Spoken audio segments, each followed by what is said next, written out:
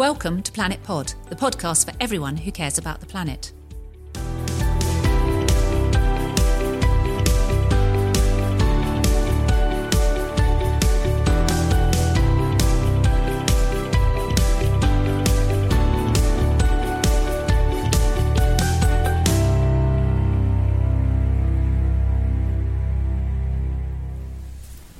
Estelle, thank you so much. At Planet Pod, we try and get beneath subjects, and I really wanted to just take a few minutes of your time to probe some of these issues around climate justice and why people are motivated to take to the streets in the way that they are now. And also perhaps how that really sits with the rule of law, because one might think that those two things are in conflict. But your whole professional career has been around working in the field of climate justice and environmental law. How did you get there, and why do you do this? Yes, well, first of all, thank you very much indeed. It's a great pleasure to speak to you. Careers sometimes are very strictly sculpted, and there's a path that's laid out by the person with great thought over a long period of time. And that was not me, and that has not been my career at all. The one thing that I was very certain about when I started to think about what I wanted to do was that I wanted to do something with the law, and something that would allow me to engage in a deep way with things, and also, because I quite like speaking, something that would allow me to be an advocate. And so it became pretty clear once I realised the various career paths in law that barristering was the one for me. And I also knew that I was very interested in the broad sphere of public law, which is to do with government decision making. But within that, there was a lot that interested me. And for the first, I'd say 6 years, maybe more of my career at the bar, I had a very, very broad practice. I did work in a large number of areas, including niches like election law. But throughout, I had an interest in and started to develop a practice in planning and environment. And for the last few years, I've realised that environment is really the sort of thing that gets my heart firing. And when you're in an all-encompassing job like that of a barrister, the easiest and the best way of keeping sane is to do a thing that makes you love what it is that you're doing. So it's the passion that drives you. It is. And what is it about the environment? I mean, would you say you're an environmentalist first and a barrister second, or are those two things? It sounds as if those two things are inextricably linked in your life now. For me, absolutely. And the more that I've engaged with the environmental issues, I was always interested in the environment as a topic, and at school I got involved with various conservation issues, and at university as well.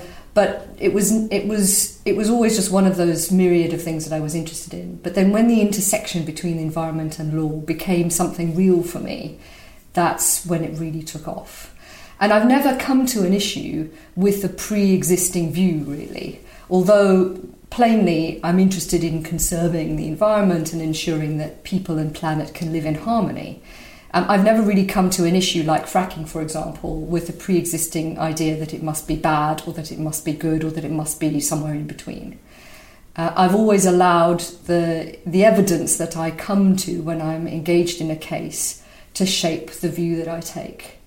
And it happens to be that the evidence that I've engaged with throughout various different areas of the law, be it renewables, be it fracking, be it coal mining, be it air quality, all of that has led to a practice which one could characterise as a bit of an environmentally activist practice.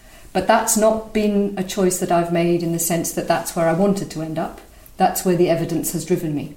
So unlike many climate environmental activists who are passionate and believe that they're on the side of the right and those that are polluting the planet are on the side of the wrong, you've come to that decision through cold, thoughtful, and possibly some would say, almost clinical examination of fact. And that must strengthen the case when you're arguing on behalf of an environmental group, mustn't it? Because those things are irrefutable. Yes, for me it absolutely does. It makes entire sense to be able to base what I'm saying on the hard evidence, because there's only so far you can go when you make the broader points. And I think it's one of the things that for those of us who are very, very concerned about climate change, as we all really should be, the translating of that hard evidence into something that moves people, I think, is the most important thing. But you have to start from the evidence, because otherwise what you say can very easily be undermined. And so for me, that journey of going from the evidence to then be able to advocate either before the court in the way that a passionate advocate can, or outside of the court, kind of with the reins taken off a little bit, in the way that a passionate speaker can, has been incredibly important for me. Do you think there is enough movement and change, though? Because the evidence is, we don't need any more evidence that the climate is under threat. And the kinds of cases that you're fighting are quite local to the UK at the moment. So they are fracking, they're wind farms, as you say, coal mining. How do we make that evidence much more obvious to government and policymakers? And how do we actually shift up a gear? Because we know the evidence is there, and you've proven that the evidence is there. So how do we take that and actually make the change?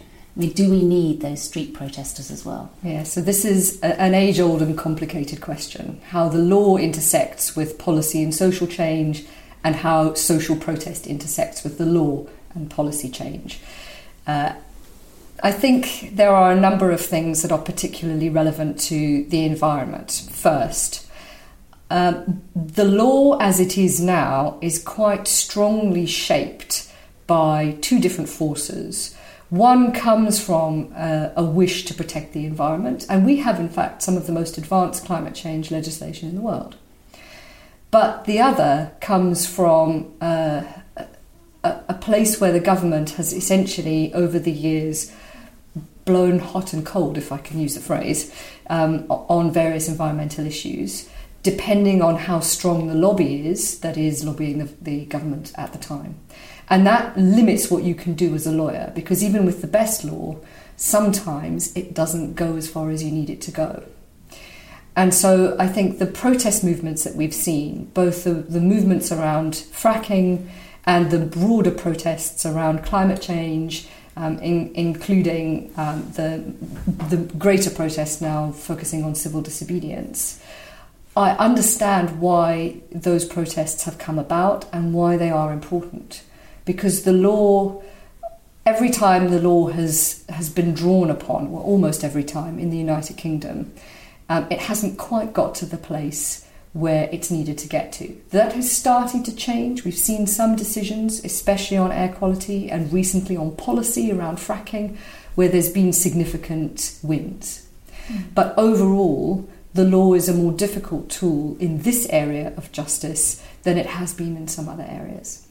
And so I think the importance of protest is there, because that is a direct route to influence the policymakers to nudge, change, amend the law in a way that then gets you home before the courts.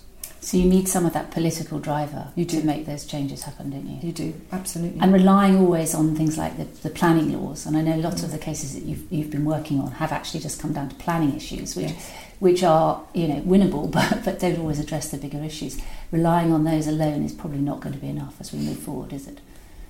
It can in certain circumstances, but you're right when you step back and take an overall view, when you think, how should we be shaping our decisions, and how should the government be helping us to shape our decisions in a way that addresses climate change? You're right that the traffic impact of a particular development is not really going to get you where you need to be, right? It might mean that in the end, a fracking site is not developed, and that's exactly what happened with Rosica Wood. It came down to traffic impact. And so it's a bit like, getting Al Capone for tax evasion. There are times when you can achieve something extraordinary with a pure planning policy approach. But in the end, is that going to get us where we need to be on climate change as a whole? I think the answer is probably no. Yeah. And I guess I probably know the answer to this question, but would you ever condone law breaking in order to get an issue into the public realm and make change? This is an interesting question of jurisprudence. And I can give you what I think the kind of philosophical answer to that is, and then I'll give you my answer. The philosophical answer comes down to whether you believe that the law is just a system of rules and that there are morals outside of the law that can motivate you to break that system of rules in certain circumstances, or whether you believe that the law must inextricably stand as it is the embodiment of our moral beliefs, and that if you step outside of it, that there can be no moral justification for that. For me, I start from the position that the rule of law is a necessary gatekeeper to prevent excess of power. And so as a general principle, I think it's incredibly important to stay within the law, because those forces that you want to act against, that you want to keep in check, are predominantly kept in check by the law.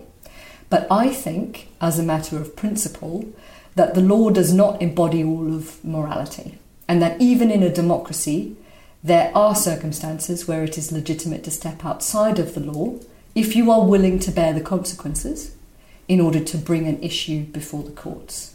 So that's my personal view. I would never condone stepping outside of the law so far as to encompass, for example, damage to property and hurt to people or hurt to animals. But I think that civil disobedience, like slow walking a truck to a site, like occupying a bridge, I can see that there is a justification for doing that if your aim is to bring an issue before the courts in a particular way. Thank you.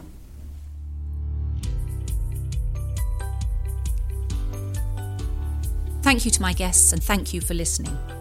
We would love to hear from you about what you think about Planet Pod. You can tweet at planet_pod or get in touch via the website theplanetpod.com, where you can subscribe and download previous episodes. If you've enjoyed today's show, please give us a 5-star review. It helps us make better programmes. Be sustainable and stay green.